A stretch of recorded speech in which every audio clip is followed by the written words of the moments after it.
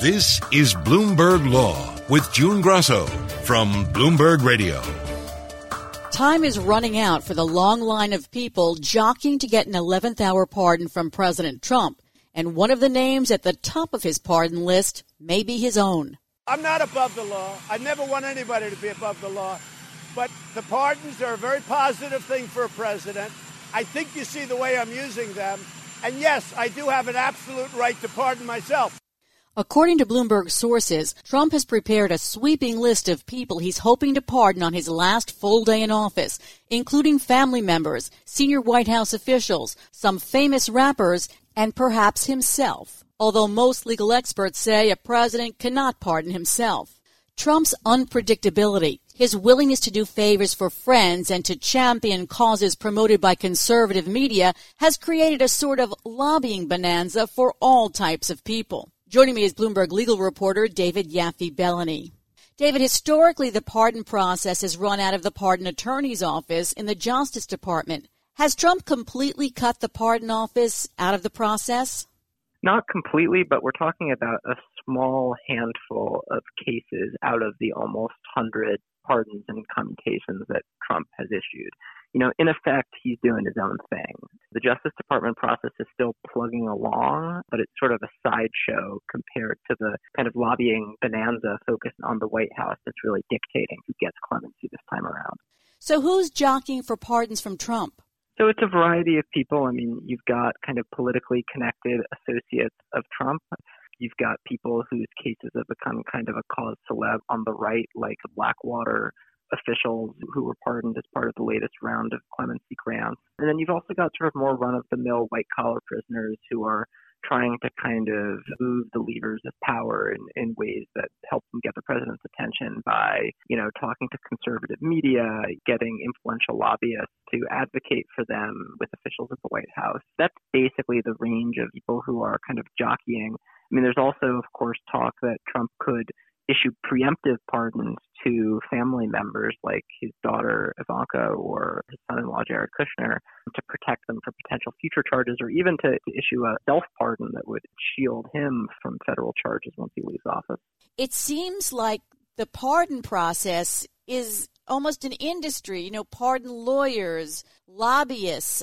It is. I mean, there are lawyers whose main practice is to help people navigate the clemency process. There's a whole network of nonprofit groups, a lot of which do really important work, sort of exploring the cases of people who have faced really severe sentences for kind of minor drug crimes and trying to use the clemency process as a way to reduce the number of people who are incarcerated for those sorts of minor nonviolent crimes. So there's a whole kind of ecosystem around this, and usually it's been directed at the Justice Department and, you know, producing compelling clemency petitions that kind of go through that vetting process. But now there's been a shift where these nonprofit groups and lobbyists and lawyers have had to kind of focus their energies on sort of less conventional ways to get the White House's attention.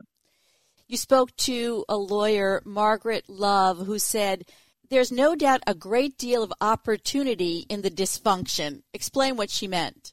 So what she's saying is that for people who have the time and the resources to do the sort of lobbying that I've been describing, to talk to conservative radio hosts, to write petitions to Republican legislators and try to get them to put in a good word with the White House, people who have the time and resources to do that may be in a good position to get clemency. Now, it's worth pointing out that Trump has issued many fewer pardons and commutations than Obama did. It's not as if he's being especially lenient. It's just that there's this new kind of avenue to pursue clemency that hasn't existed in quite the same way before, that's now open to people with political connections and the means to capitalize on those connections. Just to give us some flavor of how these lobbying campaigns go, tell us the story of Hershey Martin. Sure. So Hershey Martin's a 26-year-old in Brooklyn. He runs a kind of small home care agency, and he's the nephew of a man named Sholem Weiss,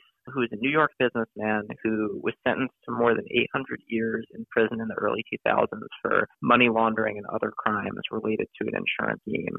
So he's a white-collar prisoner with a lot of resources, the ability to hire lobbyists on his behalf. And Hershey, his nephew, has also been working pretty vigorously behind the scenes to try to secure clemency for his uncle. So he's got a website with endorsements from Alan Dershowitz, who's obviously a very politically connected figure in Trump's circle. He's been reaching out to state legislators to try to get them to write letters to the White House. He's been plastering Twitter with kind of messages directed at Trump to try to get his attention or to try to get some pickup in conservative media that might cross Trump's desk. So it's really kind of a full court press by Weiss's family to do anything they can that might improve his chances of getting clemency. Now, of course, the chances that they succeed are ultimately slim, but this avenue of lobbying exists where it may not have existed under previous presidents. How much does conservative media play a part? Because in some of the cases, I remember the Navy SEAL, there was a big push on conservative media for him to get a pardon. Yeah, there are certainly examples of sort of politically sensitive cases that Trump has intervened in that were kind of promoted by conservative media over the years. And, it's sometimes hard to draw a direct line. Trump saw this segment on a news show and then immediately issued a pardon. I don't know that we can draw that direct connection, but the fact that these names are floating around in conservative circles has a lot to do with the type of media attention that some of these cases have gotten. And you mentioned that Barack Obama tried a new pardon process. That process was also criticized because of the many layers of review. So it's important to remember here that Trump hasn't come in and kind of upended a system that was like whirring along productively before he arrived. There were all sorts of problems with the kind of traditional Justice Department process for clemency. There was a huge backlog of thousands of clemency petitions that hadn't been reviewed before Trump came into office, and that backlog has grown, but it existed before. The Obama administration established something called the Clemency Initiative. The goal of the effort was to grant commutations to as many as 10,000 federal inmates, mostly people who'd committed nonviolent drug crimes, and to reduce the incarcerated population through this kind of mass effort. But as the NYU report documents, it was hindered by bureaucracy, basically. There would be 6 or 7 levels of review, both within the Justice Department and at the White House. The pardon attorney under Obama, Deborah Leff, actually resigned in protest because recommendations from her office were being blocked by the Deputy Attorney General before they ever reached the White House. And what we ended up with was around 2,000 commutations, which in some ways was a big triumph. It was a huge number that kind of dwarfed, previous totals under past presidents, but it was well short of that kind of 10,000 goal. And a lot of criminal justice reform advocates felt that ultimately the process was a disappointment. Is there any sort of model for what they would see as a fair process? There's actually a lot of interesting disagreement among reform advocates about what an improved pardon process would look like. Ironically, some people think that a system not that different from what Trump has instituted might be the way to go. That is, some kind of commission that exists outside the Justice Department to evaluate these petitions, maybe even an internal White House group that would evaluate clemency petitions. Now, those reform advocates want this to be a kind of standard process with criteria rather than just an opportunity for people to aggressively lobby the president. But structurally, that idea actually isn't too far afield from what Trump has been doing. The other proposal that's gotten some traction, in which especially former pardon attorneys are behind, is simply to empower the office of the pardon attorney within the Justice Department so that it can make clemency recommendations directly to the White House and doesn't have to go through that layer of review by higher-ups in the Justice Department, which can slow things down and also lead to kind of recommendations that have been vetted by the pardon attorney getting blocked for whatever reason. So that idea is more just remove this layer of bureaucracy that has slowed the process in the past. Harvard Law professor Jack Goldsmith has studied Trump's pardons and found that almost 86% had some personal connection or political advantage. How unusual is that? Because we know that in the past, many presidents have made these kinds of pardons. For example, President Bill Clinton and financier Mark Rich, and President George H.W. Bush and the Iran-Contra pardons.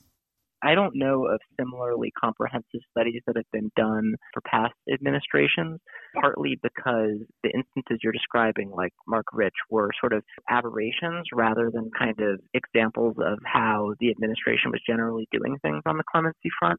With Trump, there's been such kind of rampant abuse of the process, a lot of people would argue, that kind of necessitates the type of rigorous study and oversight that Goldsmith and others have directed at the pardon process under Trump. Certainly the sense I have is that, yes, there have been cases in the past where people successfully lobbied to get pardons or commutations, or where a president sort of did a favor for a friend. And there's nothing to prevent that legally, but those were the exception rather than the rule. And under Trump, it's the rule. Now, according to Bloomberg sources, the president's daughter, Ivanka Trump, her husband, Jared Kushner, and his personal attorney, Rudy Giuliani, are under consideration for preemptive pardons, as are several top White House officials, including Chief of Staff Mark Meadows and Senior Advisor Stephen Miller. Is there any problem with issuing a pardon when you don't know what the charge might be? There's a whole legal debate about how specific a pardon has to be for it to protect somebody. I mean, are you allowed to say, any crime that this person is ever charged with is invalid? You can't quite do that. You can't protect somebody from being charged for something that they might do in the future. But in the past, presidents have written fairly broadly worded pardons protecting people from charges for things that they might have done over a long period of time. The most famous example is Ford's pardon of Nixon, which was a preemptive pardon because Nixon hadn't been charged with anything, and which was fairly broadly worded to cover any crimes that he may have committed while president. That pardon was never challenged. Nixon was never charged with anything. So the legality of a preemptive pardon hasn't actually been tested in the court. In theory, Trump could issue a preemptive pardon, protecting Jared Kushner, and federal prosecutors could decide to charge him anyway, and then you'd get into a situation where the courts would have to weigh in on the validity of the pardon. And obviously a lot would depend on the particular circumstances of the case, the nature of the charges, how specific the language in the pardon was, but you might also get a court to kind of weigh in on this concept of a preemptive pardon. So that's one way this could potentially play out. But more likely is that federal prosecutors would probably not want to challenge a preemptive pardon of someone in the president's family just because it would be legally complex. The chances of success would be pretty slim. In the decades since Nixon was pardoned, it's basically become a kind of standard understanding that this type of preemptive pardon is possible. Not so for a presidential self-pardon. Not so for presidential self-pardon. That would be a truly unprecedented action by the president. And again, there are different schools of thought in the legal community about whether this is something the Constitution gives the president the ability to do. There's nothing explicit in the Constitution that says he can't do this. Various scholars have latched on to the wording of different parts of the Constitution to argue one way or the other, yes, it's allowed, or no, it's not allowed. But the only way this would actually get tested is if Trump pardoned himself and then federal prosecutors charged him with a crime that appeared to be covered by the pardon, and he invoked the pardon in his defense, and then the courts would have to decide. It would inevitably go all the way to the Supreme Court, and then we would get some sort of answer about whether the president can actually pardon himself. I think that's pretty unlikely. It's not clear that Trump will do a self-pardon, and if he does, I think it's fairly unlikely that he gets charged federally. So in all likelihood, we probably won't know the answer to that question anytime soon of whether a presidential self-pardon is within legal bounds. David, do we know how many petitions are pending for pardon now that he has to choose from? Yeah, there are about 14,000 petitions pending, but, these aren't petitions that Trump is likely to just kind of wade into the pool and pick one out. I mean, these are petitions that have been submitted to the Justice Department that the Pardon Office hasn't yet reviewed. In theory, Trump could kind of pluck one out, but most likely, these people, many of whom have compelling cases for why they deserve clemency, are not going to get a hearing, and the president is never going to know about them. And that's one of the tragedies of this process and the way it's been distorted under Trump. Like, yes, you have certain white-collar prisoners who now have, new opportunities and avenues to kind of lobby for clemency, but a huge number of people who don't have money, who aren't politically connected, now have basically no way to get clemency through this process because the Justice Department's been sidelined. Thanks, David. That's Bloomberg legal reporter David Yaffe-Bellany. For Attorney General of the United States, I nominate a man of impeccable integrity, Judge Merrick Garland, one of the most respected jurists of our time. President-elect Joe Biden named Judge Merrick Garland to be the nation's top law enforcement officer at a critical time in our history, after the seat of the nation's democracy has been attacked by rioters, after a year of protests against systemic racism, and after 4 years of the politicization of the Justice Department. Garland pledged to restore independence to the Justice Department. The rule of law is not just some lawyer's turn of phrase. It is the very foundation of our democracy. Garland has been a highly respected judge on the D.C. Circuit Court of Appeals for more than 2 decades, the judge who the Republicans refused a hearing on his nomination to the Supreme Court. Joining me is David Pozen, a professor at Columbia Law School who clerked for Garland.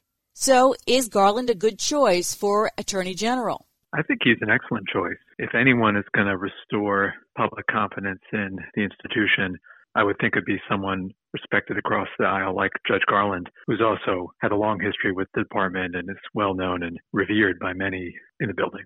He has a reputation as a centrist, and some progressives say his decisions leaned in favor of the government and law enforcement. Is this the time for a centrist as Attorney General? I think his centrism, to some extent, was a function of his job as a judge. As a judge, he was a minimalist. He really didn't want to issue broad, aggressive rulings, and he saw it as his job as a judge to stick to the letter of the law closely. In the Justice Department, I think he will likewise bring the same integrity and legal care, but the key statutes that he's charged with enforcing really envision a robust Justice Department role that has withered in recent years. So I'm thinking of areas like civil rights and voting rights where enforcement has been negligible. I think it's entirely consistent with being a by-the-books legalist to aggressively enforce laws in those areas and thereby, kind of reclaim some of the progressive ambitions of the department. Although he was a careful and minimalist judge, I don't think Judge Garland's commitment to voting rights or civil rights has ever been in doubt. And as Attorney General, he will be charged with enforcing quite broad statutes still in the books from the civil rights era in both of those areas. And I think it will therefore be entirely consistent with his commitment to rule of law and kind of careful legal craft to be a bold Attorney General in the civil rights and voting rights areas. The Justice Department, as you referred to, has been under a kind of assault from within the last 4 years, and morale is low. Can he repair the damage? I'm sure there are many small moves to be made within different units of DOJ to right the ship. But at a high level of generality, I think he can lead by example. He's very committed to process norms. He's a real institutionalist. And he knows deeply the longstanding norms of the Justice Department, including ones involving insulation from White House control, to ones about how to conduct a proper investigation, to norms about how to pursue enforcement of voting rights laws. In short, Attorney General Garland will be a consummate professional and institutionalist in the way he pursues everything he does at DOJ. He will see it as a key part of his task, rebuilding not just the morale, but the norms of the institution that have long structured how the Justice Department understands itself, ensures its independence, and the integrity and professionalism of its work. And he embodied those kinds of legal process values as a judge, and he'll do the same as Attorney General. A lot of that work won't necessarily be visible to the outside world, which will focus on enforcement actions he brings, lawsuits in which the Justice Department plays a role. But I expect him to be doing crucial work inside the building in ways that will just make the department more effective in the future. One of the big questions is whether or not the Justice Department will move forward with prosecuting President Trump. In light of the riots yesterday, that question seems even more important to answer. I really don't know and can't predict. All I can say is that Judge Garland cut his teeth as a prosecutor in part in the area of domestic terrorism, which is sadly relevant. Again, he famously led the investigation of the Oklahoma City bombing that led to Timothy McVeigh's arrest and conviction. So he does have experience in that area to the extent it's relevant here. As for President Trump himself, all I can say with confidence is that as Attorney General, Judge Garland would want to make sure that he did everything by the book And so he would not want to do anything that could be perceived as political in the way he decides whether to and how to investigate President Trump, who would be assigned to that work, how they would be insulated from White House control. He would be, the consummate nonpartisan professional. That's all I can say with confidence. There's been some speculation that just one of the reasons why Biden may have chosen him is because of the pending Hunter Biden investigation and wanting a non-political type to be handling that. That could be. I mean, I think more broadly, the Justice Department has been thoroughly politicized and delegitimated in recent years. And it's not just any specific investigation, but the entire project of restoring public trust in the Justice Department, which is going to be crucial for the country's well-being on all sorts of matters, depends on there being a leader who is not fairly attacked on partisan grounds. Whatever one could say about Judge Garland, it cannot be said that he's ever operated in a partisan manner. Even on the D.C. Circuit, a highly contentious appellate court, he had the utmost respect from Chief Justice Roberts, Justice Kavanaugh, other conservative colleagues throughout his time there. So if the Justice Department doesn't recover from the hit it's taken to its reputation over these last 4 years, it will not be because of Attorney General Garland. If anyone has a chance of restoring integrity to a once great institution in a hyperpolarized time, it would be Garland. On a personal note, you clerked for him. What was it like to work with him? He was a wonderful boss, very self-sufficient as a judge. One had the sense he didn't really need clerks, but he was exquisitely careful in his approach to every case. And just two little points that may speak to how he'll be as Attorney General. One is that even though we had a small chambers, just 4 clerks, and everything that was said in chambers was confidential among us, still, Judge Garland had a rule that you could not talk politics around him. He just did not want to be in any way a part of something that could be perceived as political. So that he was doing that in chambers, I think really speaks to the kind of staunch legalist he is. And second, I had the sense that even though he was a great judge and very dedicated to that position, his heart was really still at DOJ. He really lit up when asked about his time at the Justice Department. He spoke with great reverence and real warmth for his former colleagues there and the work they did together. So I'm not surprised, and I'm quite happy for him that at this stage in his career, he's going to have the chance to be Attorney General, because I always had the sense that his true professional passion lay at the Justice Department. Thanks for being on the show, David. That's David Pozen, a professor at Columbia Law School. And that's it for this edition of the Bloomberg Law Podcast. I'm June Grasso. Thanks so much for listening. And remember, you can always get the latest legal news on our Bloomberg Law Podcasts. You can find them on Apple Podcasts, Spotify, and wherever you get your favorite podcasts. And please listen to the Bloomberg Law Show every weeknight at 10 p.m. Eastern on Bloomberg Radio.